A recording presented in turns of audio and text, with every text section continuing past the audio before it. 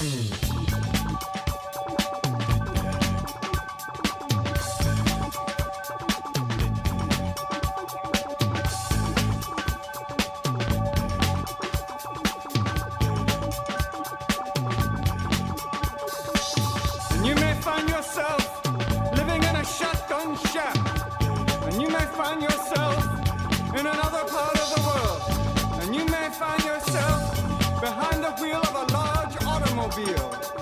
you may find yourself in a beautiful house with a beautiful wife. And you may ask yourself, well, how did I get here? Letting the days go by, let the water hold me down. Letting the days go by, water flowing underground into the blue again. Hey, how's it going, everybody? This is Chris. Welcome to episode 207 of X-Lapsed, where, if you're following these shows in real time, first of all, thank you very much for doing that. It really means a lot. Second, you'll know that this was quite the roller coaster of a week here. We had 3 books this week that stood out particularly as being on, either pole of my personal quality rankings here. Of course, this is all opinion-based, so don't take anything I say as gospel or stone cold fact or anything, but we covered 2 books this week that I would place at the very bottom of our X-Lapsed coverage. Curse of the Man-Thing and X-Corp. I'm not sure we've read anything worse than either of those issues in this entire 207 episode run. And that includes all the Sunday special series, including Major X. So this has been a weird week, and now we end it with Way of X number 2, which, this is a wonderful book, an absolute delight.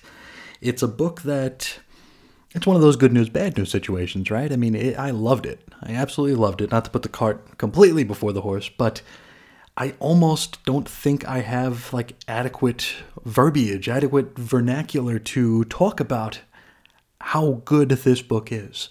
I don't think that I measure up to this book, so it's quite intimidating to come up against such a damn good book.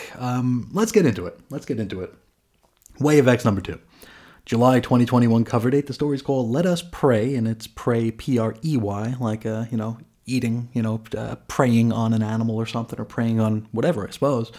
Written by Cy Spurrier, art Bob Quinn, colors Java Tartaglia, letters VC's Clayton Cowles, designs Tom Muller, head of X's Hickman, edits, let's see if I can get her name right this time, Andrews Ballesteros, Thomas White Cebulski. Cover price $4, went on sale May 19 of 2021. Now we pick up pretty much right where we left off last issue.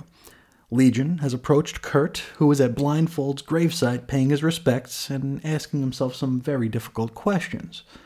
Now, Kurt refers to him as Legion, which is something that David Haller takes a bit of offense to. Now, I want to say, correct me if I'm wrong here, it's been a long time, but the concept that David doesn't like being referred to as Legion, I think that was something that Spurrier himself played with during his X-Men Legacy run, which at that point was basically a Legion solo book. It was just called X-Men Legacy because they probably figured that would sell a little bit better than a book called Legion. Kurt also mentions the Patchwork Man. Suggesting that Legion might just be the Patchwork Man, which stands to reason considering Legion's power set, right? Now, David sneers at this notion, and he is doubly annoyed that his father, Professor X, believes that he and the Patchwork Man are one in the same. Now, if you remember, last issue, Xavier did ask Kurt to help suss out the Patchwork Man, who had been haunting the dreams of Krakoans and the Professor in particular. He then forcibly enters into Kurt's mindscape. Now, what he sees here is not at all what he expected, but perhaps what we might have expected. It's, pirate ships, swashbuckling sorts of stuff, the kind of stuff that we seasoned X-fans always claim to love about Nightcrawler, while at the same time we really can't point to very many stories where he actually does any swashbuckling. I don't know. Anyway, there are a bunch of different Kurts here showing different aspects of his life, and only one of them looks in any way pious, knelt, and praying. It's worth noting that there's a Nightcrawler here wearing his Hellfire Gala ensemble because we must never forget that the Hellfire Gala is coming. Anyway, David then reaches into Kurt's head and pulls out this weird coin. Now, this is a sign that someone's, quote, been playing silly buggers in Kurt's subconscious. Silly buggers. I wonder if that's a way that you would order a cheese toasty. I don't know. Now, Kurt really wants to know what's behind this, who is behind this, what's going on with this thing in his head. And David's all, tut, favor for a favor. Basically, you do something for me, and I'll help you get to the bottom of this. He then leaves some coordinates in Kurt's mind for where to meet him later on, and suggests that this won't just be a one-man gig here. He's going to need some brains to help with this caper, so he better do a little bit of recruiting.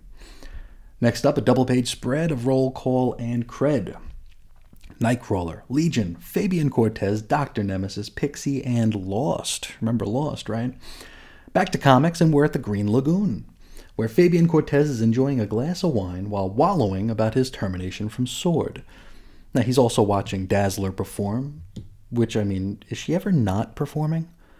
Is she like one of those musicians that get their own dedicated theater in Las Vegas or something, like where they're just always on stage? I don't know. Anyway, Fabes is approached by... Oh, I shouldn't have just eaten that. Dr. Nemesis. Damn it, I like you, man, but dude, put the hat back on, please. Oh, Jesus. Nemesis... hold on. Okay, Nemesis apparently doesn't care for Dazzler's music, which... Well, hey, there's another reason to like him. Worth noting, Dazzler thanks the fans and reminds them that the Hellfire Gala is happening tonight. Hey, y'all. Anyone know if there's a big crossover happening sometime soon? They almost never talk about what's to come in these books, right? I wonder. Now, Cortez explains his situation to Nemesis here. He says he was fired and he was humiliated when he was canned by S.W.O.R.D. Which, hey, dude's not lying. Over in S.W.O.R.D. number 5, which we covered in episode 194 of this show, he was forced to plead a case to the Quiet Council completely nude. And then he was replaced with an Iraqi who we'd never met before. Nemesis informs him that in no uncertain terms, that he simply doesn't care about any of that. He then realizes that he's talking to Fabian Cortez, who he and many of us only remember as being that weirdo Magneto fanatic from the Jim Lee era. Cortez kind of hems and haws, where maybe he should have said something like, well, if you thought I was bad, you should have met Exodus. Now that dude's weird. Nemesis also mentions that Cortez is responsible for murdering a whole bunch of people, to which Cortez corrects him, stating he didn't kill people, just humans. Which, it's a good line, right? It's a pretty decent line for Cortez. It fits with his character. It just doesn't really fit with his history. Because let's not forget about his time with the upstarts, right? He kind of killed mutants for points, right? Anyway, Nightcrawler pops over and asks if Nemesis has any experience dealing with Legion, to which he has. He is, after all, Si Spurrier's other pet character. And I don't mean that in any sort of derisive or negative way. Now, this Legion study of Dr. Nemesis's would lead to the Age of X, if I'm remembering right, so perhaps not Doc Nemesis's best outing. Now, elsewhere at the lagoon, Loa and Pixie, whose hair is wildly voluminous here, they're talking about... what else? The Hellfire Gala. You know, imagine if the X-Books paid more attention to the now rather than what's to come. And I mean, that's a really harsh thing to say about Way of X, which is just a fabulous book. But I mean, the other books don't quite have the pedigree of a Way of X, at least to me. Anyway, Loa has the hot pants from Mercury, but feels weird asking her to the gala, and suggests that Pixie ask for her to somehow make it less awkward. And I thought that Loa and Mercury were already an item. Maybe I'm wrong. Anyway, it's all moot, as Nightcrawler drafts Megan into his new caper. He then passes by our new friend Lost. Now, Kurt wants to stop and chat, but he's mentally summoned by Legion that he's running out of time. Lost then walks through the lagoon, causing everybody there to throw up. So we see Forge, Fabian, Dazzler, even Dupe, and plenty of randos losing their lunches. And I tell you what, I'm glad that I'm not doing this as a blog post. as so many of my blog posts only get views when certain fetishists find and share them on Reddit. I'm not here to shame, but facts is facts. Nightcrawler then bamfs with Nemesis and Pixie all the way to Saudi Arabia. Of course, these are the coordinates that Legion plopped in his head. Now, they're stood before the remains of an Orcus facility. And I think this book is the only one where I see Orcus and I'm like, hey, that could work, rather than, oh no, not Orcus. Inside, our heroes happen across an astral projection of David Haller. Now, Dr. Nemesis mocks his put-on Scottish accent, and that's a reference to some of Legion's earliest appearances. Now, David is surprised by who Kurt decided to bring with him, but considers it to be a pretty smart play. Now, Pixie rushes over to give her condolences for Ruth's passing to Legion, but Legion does not want to talk about her right now. He then leads our trio over to a brain, hooked up to a machine. Now, this is David's own brain, which Orcus somehow got their hands on. Now, Legion states that this is all that remains of his physical form. Now, Kurt decides to begin to direct traffic. He asks Nemesis to remain outside and monitor the situation while he and Pixie go inside. And just like that, Kurt and Megan are inside David's mind, and as you might imagine, it's a pretty chaotic place. Now, I'm guessing the characters that we see beating the hell out of one another are representations of David's multiple personalities. We're going to talk a little bit more about that as we go. Info page. It's a partially redacted Orcus Protocol internal memo. Now, Orcus has David's brain, right? How'd they get it? Well, they received it from Legacy House. Now, of course, that's the auction house from recent issues of Wolverine. So it's like, hey, Way of X seems to be like the only X book that's trying to weave all the other books together. I really, really like it. Now, they've expelled the main David Haller personality, Orcus, of course. They're using the remaining personalities as sort of a Krakoa simulator? Or maybe just a society simulator, I suppose. Doesn't have to be Krakoa.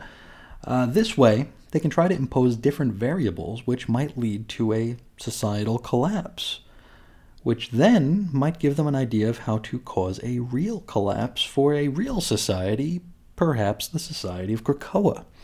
Very, very interesting stuff. Now back to comics, where David mentions that one of the only things he can remember is something that Ruth, Blindfold, had whispered to him, which may or may not have actually happened. David isn't even quite sure himself. Now, the whispered message is just one word. The word is inevitable. He's not entirely sure what she meant by that. Is Legion himself inevitable? Is the fall of Krakoa inevitable? Both? Neither? Who knows? Now, Dr. Nemesis, he interjects with another word here, anime, which is, of course, Japanese cartoon. No, it's actually a sociological term, which refers to a society without standards or values. Now, a breakdown of social bonds between the individual and the community.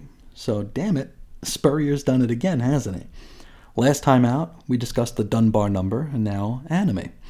This is quite excellent, and it's as close to perfect as we're going to get as it pertains to, actually verbalizing some of the intrinsic problems with Krakoan life in the fragility of it, right? Now, this is where Kurt and Pixie realize that Orcus is using David's brain to come up with ways to take down Krakoa. You see, there's an element of Orcus implanted here in this mindscape, and it kinda looks like that little Nimrod from X to the Third Power, year 1000, back in Hoxpox. Now, it keeps repeating a simple phrase, me before we, as a way to, perhaps, break up a collective and make people, or remind people, about the individual. And I mean, we've talked a lot about societal norms, right? Especially as it pertains to Way of X, things like the Crucible, stuff like that. Now, the Dunbar number is kind of predicated in this. As mentioned, weird rituals like the Crucible, they are things that, for better or for worse, they unite Krakoa. They become cultural, right? They become customs that unify, that even the most polar opposite citizens of Krakoa, they have this one thing in common, right? Now, this foreign Orcus element is trying to be a monkey wrench. And from the looks of it, it's working, right? Because Legion's various personalities are just beating the holy hell out of one another here. It's breaking up the hive mind. It's breaking down traditions and customs. And traditions and customs, they don't have to be things that are hundreds of years old. They could be brand new things. You can decide on a new tradition in your home right now, right? It's just this reminder that there is an individual. It's very, very powerful stuff here, because one of the things we've been talking about since we started this little project is like hive minds, right? The phalanx, they're all a hive mind, right? We talked about that during the Powers of X stuff. Here we have the mutants cheering on murder, it's hive mindish. It's very, there aren't very many dissenting voices, right? Now, how can our heroes stop this? Well, I mean, we don't know how they can stop it on the macro, right? As in the real world on Krakoa, but in the micro, they can at least, soothe David's mind here. Dr. Nemesis suggests that they utilize the science of homicide. Now, dude, I love you. Now, go put your hat on so I can bear to look at you, because Nemesis' scenes would be so much better if he was just wearing his damn hat. Nightcrawler then takes Nemesis' pistol, right? A very powerful scene here. He aims it at David's brain, knowing what he has to do. David's brain is the only thing that remains, and as long as it's alive, David cannot have a resurrection because he is technically still alive. And David's brain is being used by Orchis as a setting for a controlled experiment. So we got to figure this out. So Nightcrawler aims the pistol at David's brain, and then he goes to say a prayer. And this is powerful stuff. He says, "Forgive me, Father, for I have..." You know what? Never mind. And then he shoots the brain. Powerful, powerful scene. Seeing Nightcrawler in such a position, I don't think I've ever seen Nightcrawler kill. I don't think I've ever seen Nightcrawler hold a gun.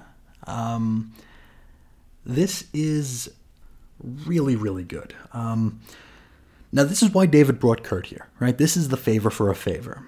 Kill what remains so that he could be resurrected on Krakoa. But, I mean, to put Nightcrawler in such a position to do this, I love it. I love this because it's such a conflict, and it's like giving flesh to internal strife. That we know that Nightcrawler has this weird dissonance inside right now. He has his faith, right? He has what he believes to be true in his heart and his soul, but this is a new world, right? Let's continue along here. I also love that Pixie is here, because this provides such a stark and wonderful contrast in deaths between her voluntary death last issue and Legion's voluntary death here. They're the same but different. Pixie basically ran in front of a speeding truck last issue. She ran right in front of a machine gun and got blown to bits. And here Legion, well, I mean, it's a voluntary death for sure. He begged for it. But it's still different, right? This was as close to a Crucible event that didn't happen in the Crucible. This was like a mercy killing. This was a way to make Legion whole again, which is kind of the whole thing for the Crucible, right? And the fact that Kurt had to do it, Kurt, one of the kindly ones, right? He had to do this. It puts him in such a strange position, and it's phenomenal. It's really, really good. Let's go to the info page that follows this. It's an excerpt from the Book of Redacted. Now, Nightcrawler talks about having to kill David, and he sees this as the first step in creating the Way. He also mentions that this was both an ugly act, but, and this is important, an act that broke his, quote, thoughtless conditioning. Now, I'm not sure if he's starting to second-guess his own, Catholicism or Christianity. I don't know if he's considering that as conditioning. And if that is the case, I'm not quite sure how I feel about it.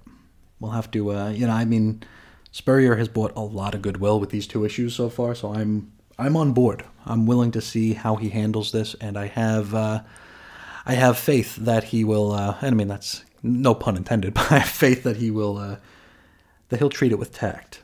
Now let's get back to comics here, and we are already at Legion's Resurrection, and this is very likely the same day. It is the same day, because Dazzler had mentioned that the gala was going to occur that night, and the gala definitely hasn't happened yet.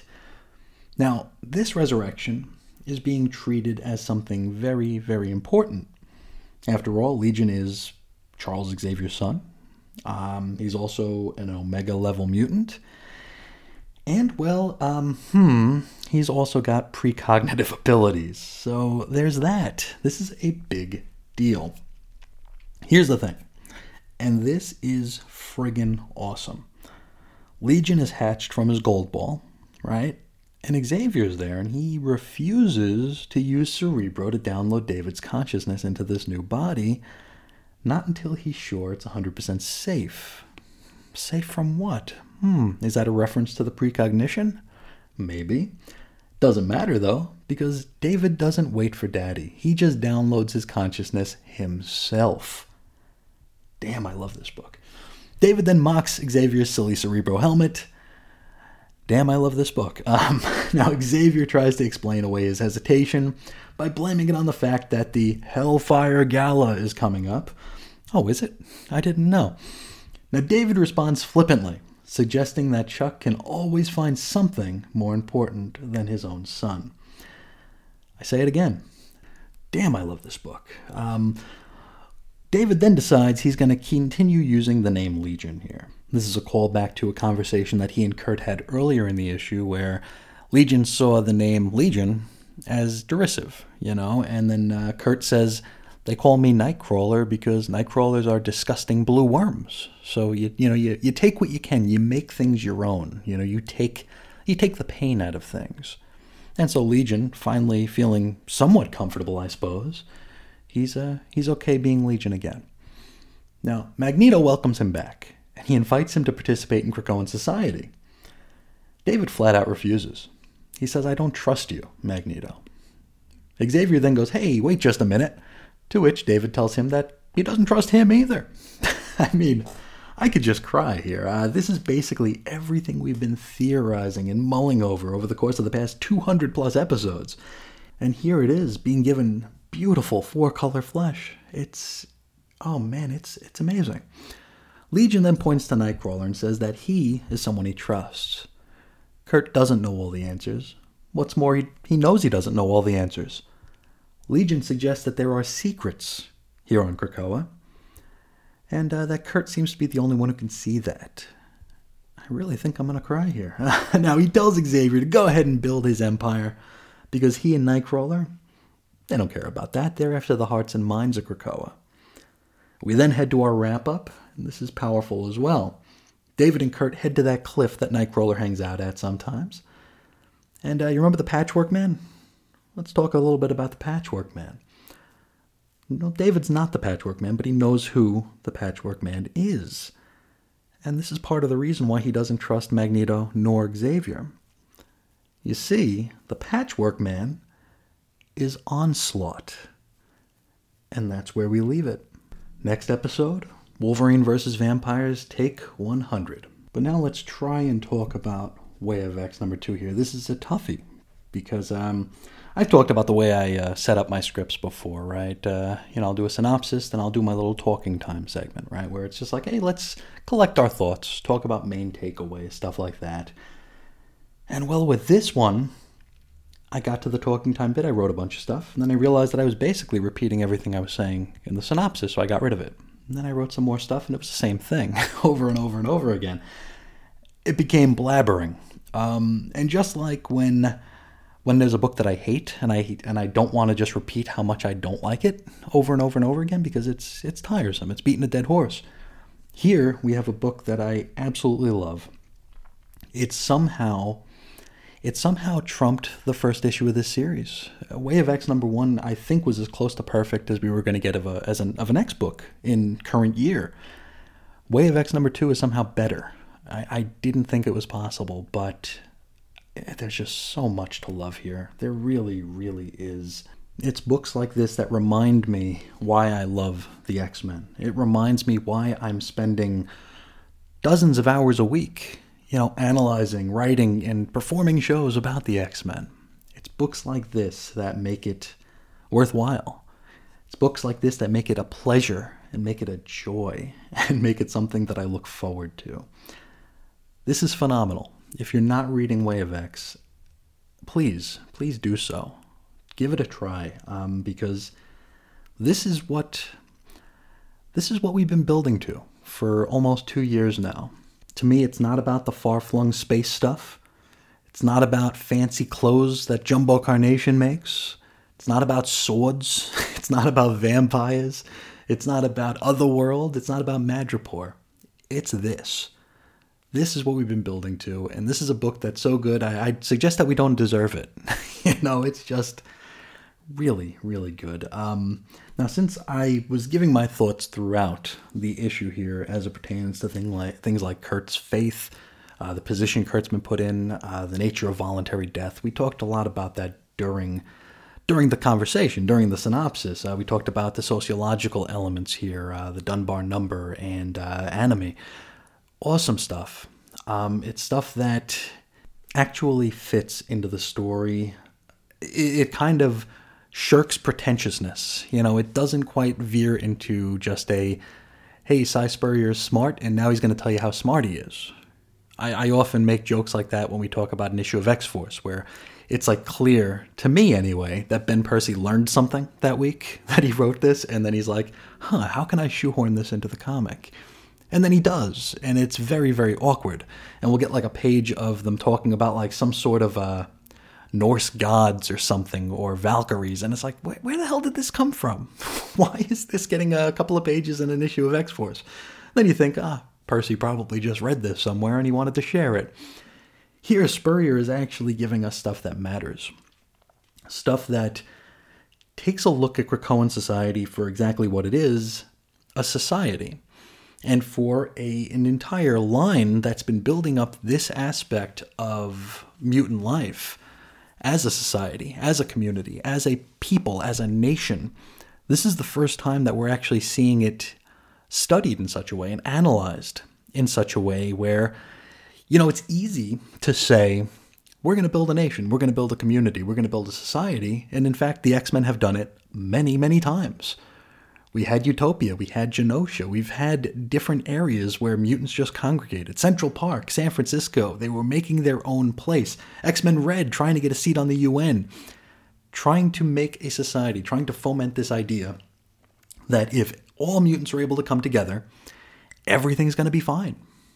And we haven't had any pushback on that because, I guess, A, it's a pipe dream, right? B, it stands to reason on paper that if you can pull everyone together and get rid of hate and get rid of things like just differences in general, get everybody on the same page, then it'll be for the betterment of everybody.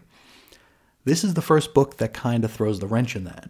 This is the first book that says societies are multifaceted. It's not just about a government. It's not just about a people. It's not just about customs and traditions. It's about the individual. And what's more, it's backing up its claims with actual social science and psychology. And it's delivering this information in a way that doesn't talk down to you. It doesn't make you feel stupid. It makes you feel like you're learning while not being unlearned. If that makes any sense at all here. Sometimes you'll be talked down to. It's like, hey, we're going to sit you down and we're going to talk at you. This actually introduces these topics here, makes you comfortable with these topics, and lets you apply them to Krakoan society and societies in general. It gives you food for thought that transcends the X-Men and comics and entertainment. This is real world stuff here. And I really just can't say enough good things about it. This is just wonderful. Again, my only complaint about this book, put a hat on Dr. Nemesis, please. Please put a hat on that guy. I love the guy. I think he's fantastic. I think he's a wonderful fit. I couldn't imagine anybody but Cy Spurrier writing him. But for God's sake, man, put a hat on. Please, please, please. Let's talk a little bit about Onslaught. This is an excellent way to give us a swerve as to what the Patchwork Man is here.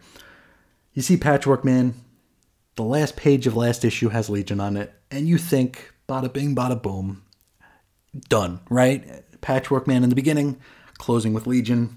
Okay, Legion's got to be the Patchwork Man. And as obvious as that was, I wasn't even mad at it because it made sense, right? It works. Legion is very much a Patchwork Man. He's got Skady 800 personalities, all each with their own power. Stands to reason that he would be referred to as a Patchwork Man. And the fact that he is kind of nuts, yeah, I could see him haunting dreams, right? Why not? But here, the swerve. The Patchwork Man is Onslaught. Literally a patchwork between Magneto and Xavier. Now, folks don't know, and I'm sure if you're listening to this show, you know what Onslaught is, but in X-Men Volume 225, Xavier had mind-wiped Magneto, kind of gave him a psychic lobotomy after he had yanked the adamantium out of Wolverine and had done plenty of awful things, and this act created Onslaught, a mixture of Xavier and Magneto. Of course, that led to the whole Heroes Reborn thing, and there's a lot to talk about with Onslaught, but we won't, because I'm sure as we go through this series, we'll talk a bit more about Onslaught as we go. Now, what I really love about this is the fact that we didn't get some cryptic article on Bleeding Cool about the new event, Onslaught. We're bringing Onslaught back. We have Inferno. We're going to do Onslaught too. No, this looks like it's just going to be something that Legion and Kurt are going to deal with, at least at first, and hopefully this doesn't turn into whatever is going to be after Inferno. But, these are the X-books, and of course we need events. At least for now, it's sticking to this book as far as we know, and I love it for it. The art here continues to impress. Bob Quinn's putting out some really, really good work. I have no complaints about this, except for my, silly one about the mushrooms on Dr. Nemesis's head. Again, if you're not reading this, do yourself a favor. Give this a look. This book deserves every purchase it can get. I do fear that it's probably being slept on by a lot of folks as being maybe inessential to the overarching Krakoan story. And unfortunately, my voice only goes so far. I feel like less and less people listen to this show with every single episode. So my voice ain't quite as loud as it used to be. So I'm going to have to count on everyone out there to tout this book and tell people to give it a try, because it is some very, very special stuff. I think that's all I got to say about this wonderful issue that you all should read. But before we cut out of here, let's hop into the mailbag. We're going to start with Damien talking about Cable number 8. He says, I'm back to time traveling through your old episodes as I catch up on Marvel Unlimited.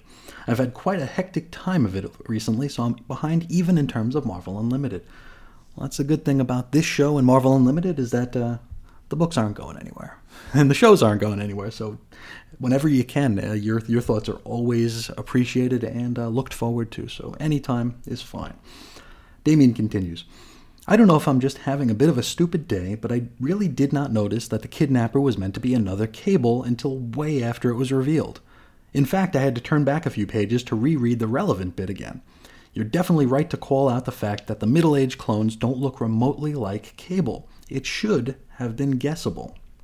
And that's true. That is something that I felt pretty silly myself there, because I think we were supposed to know it. And as much as we love Phil Noto's work, it wasn't clear in this issue. It was just very, very odd that, nobody recognized it.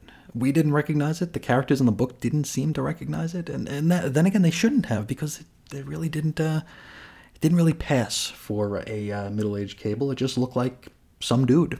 Don't know. And we've heard about the Order of X for a little while now, so we didn't know that these were Strifes or Cables or whatever they are. It's just weird. Damien continues, there was some interesting stuff in your discussion of clone resurrection. I do wonder if we're meant to see Domino's change of attitude to killing being because they're clones of Cable, and therefore mutants rather than human. Ultimately, Krakoans are allowed to kill anyone who could be resurrected. The exception for the Cuckoos does imply that an exception could be made for Scout. They're not on the Quiet Council, but I'm sure having two Wolverines, Logan and Laura, in your corner would help.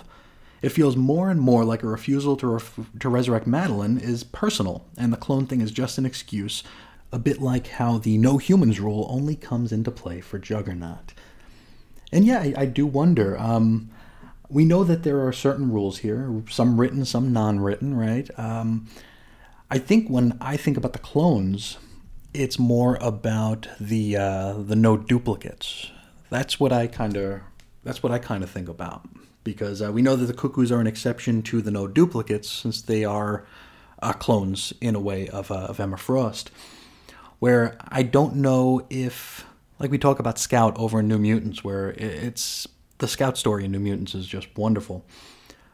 But it's like, if Scout dies, do they just consider that a problem solved?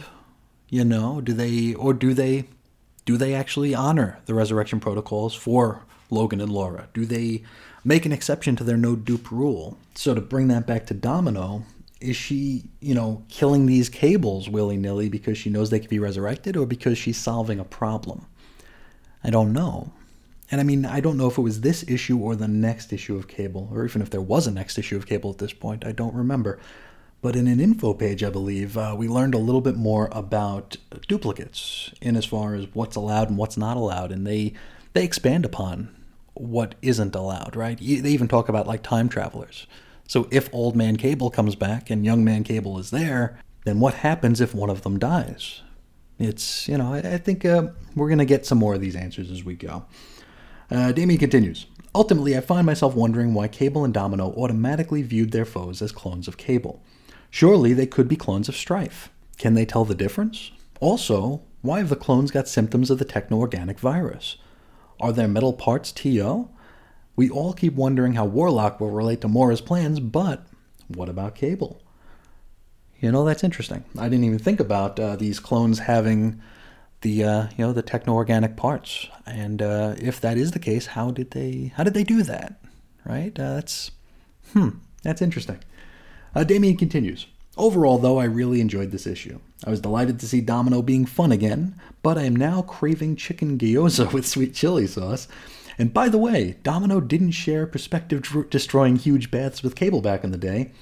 That was actually Copycat/Vanessa. Domino is chained up in a European castle throughout that period, and I feel like I need to hand in my fake-ass X-Fan club card here, because yes, of course that Domino wasn't Domino back in X-Force number 1 through 9 or so, back in 1990, 1991.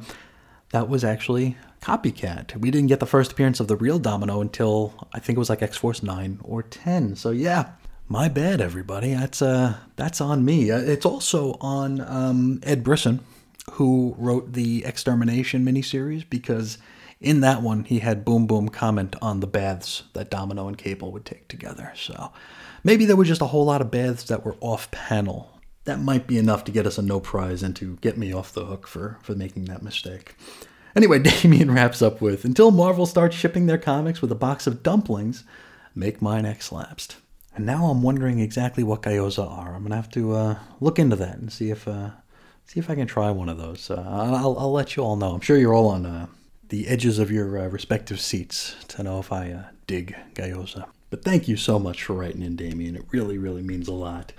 Next up, Evan talking about one of our trips off the beaten X path here, MODOK, Head Games number 3. He says, glad you included this one. I probably would have gotten around to it eventually, if for no other reason than the novelty of MODOK's TV voice co-writing his adventures. But Gwenpool is always a draw for me. She tangled with MODOK back in the early days of her series. And yeah, I've actually got a few of those issues. The first 3 or 4, I think, and her entanglements with MODOK were pretty fun. I mean, Gwenpool's just a fun book. It's a book that I, by all rights should hate.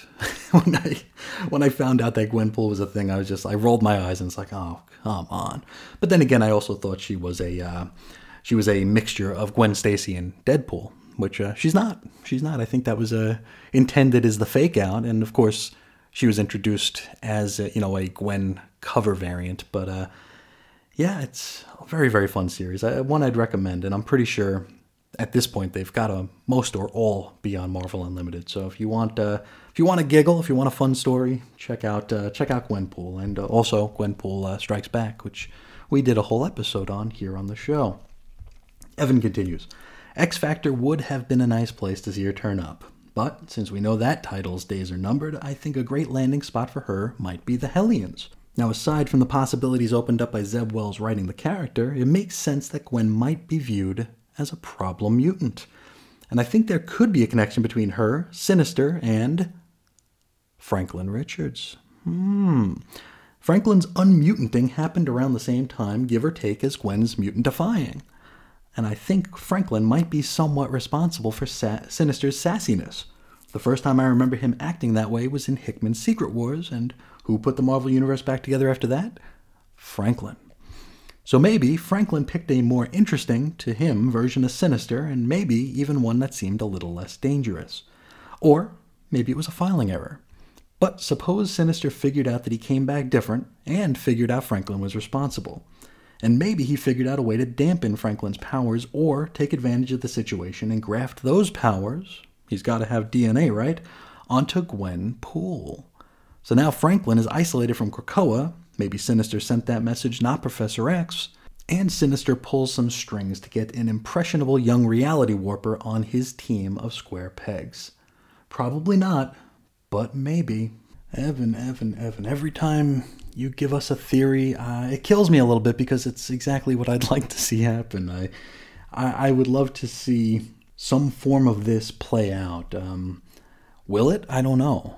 I've been thinking a lot, even when we did the Fantastic Four issue back in the day. One of the things that stuck with me was how casual Professor X sounded when he was, communicating with Franklin there. I think he said like till or won't or something. It just didn't sound very Xavier-ish. It sounded a little bit out of tone for him, which I think, we could look at that a couple different ways, right? It's either Dan Slott not being able to write the character, or a hint that what we see might not be exactly what we think we see.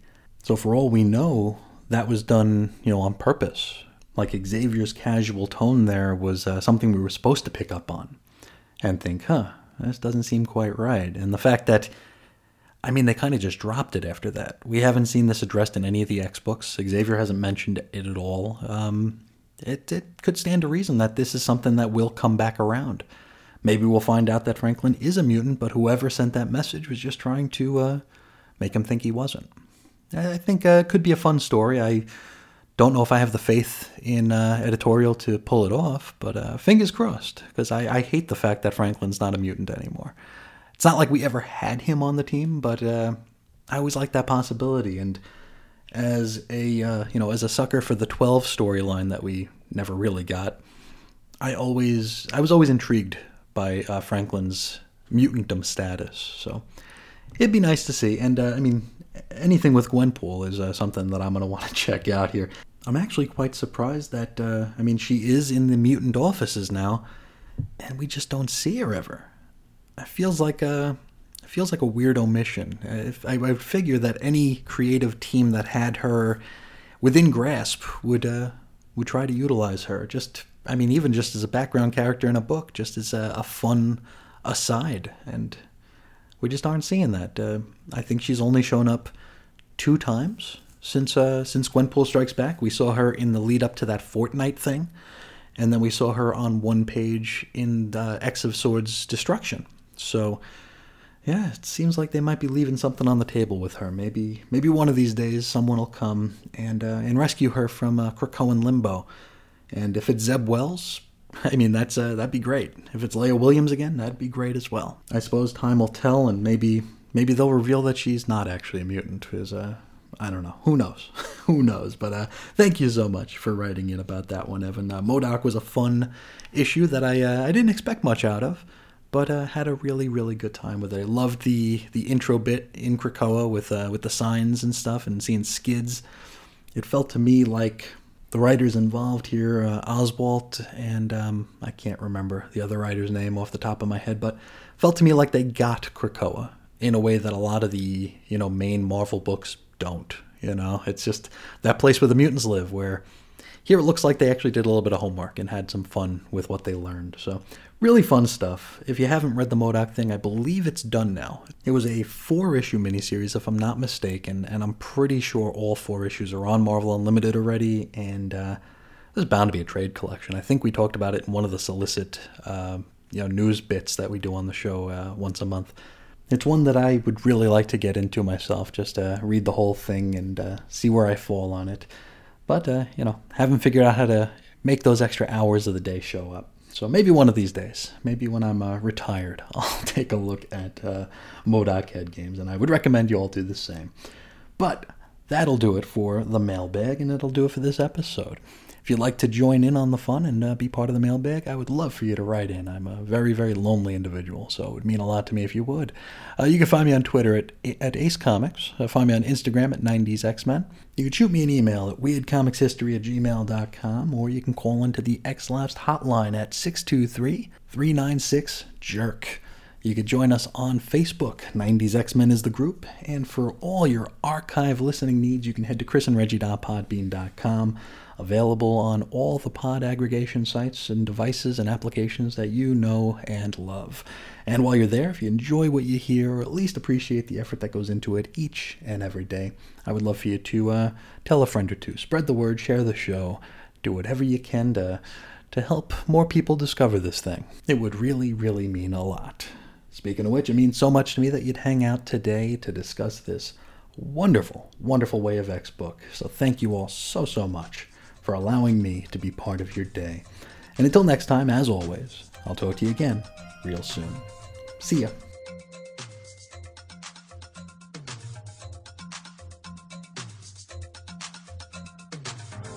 No more running down the wrong road, dancing to a different drum.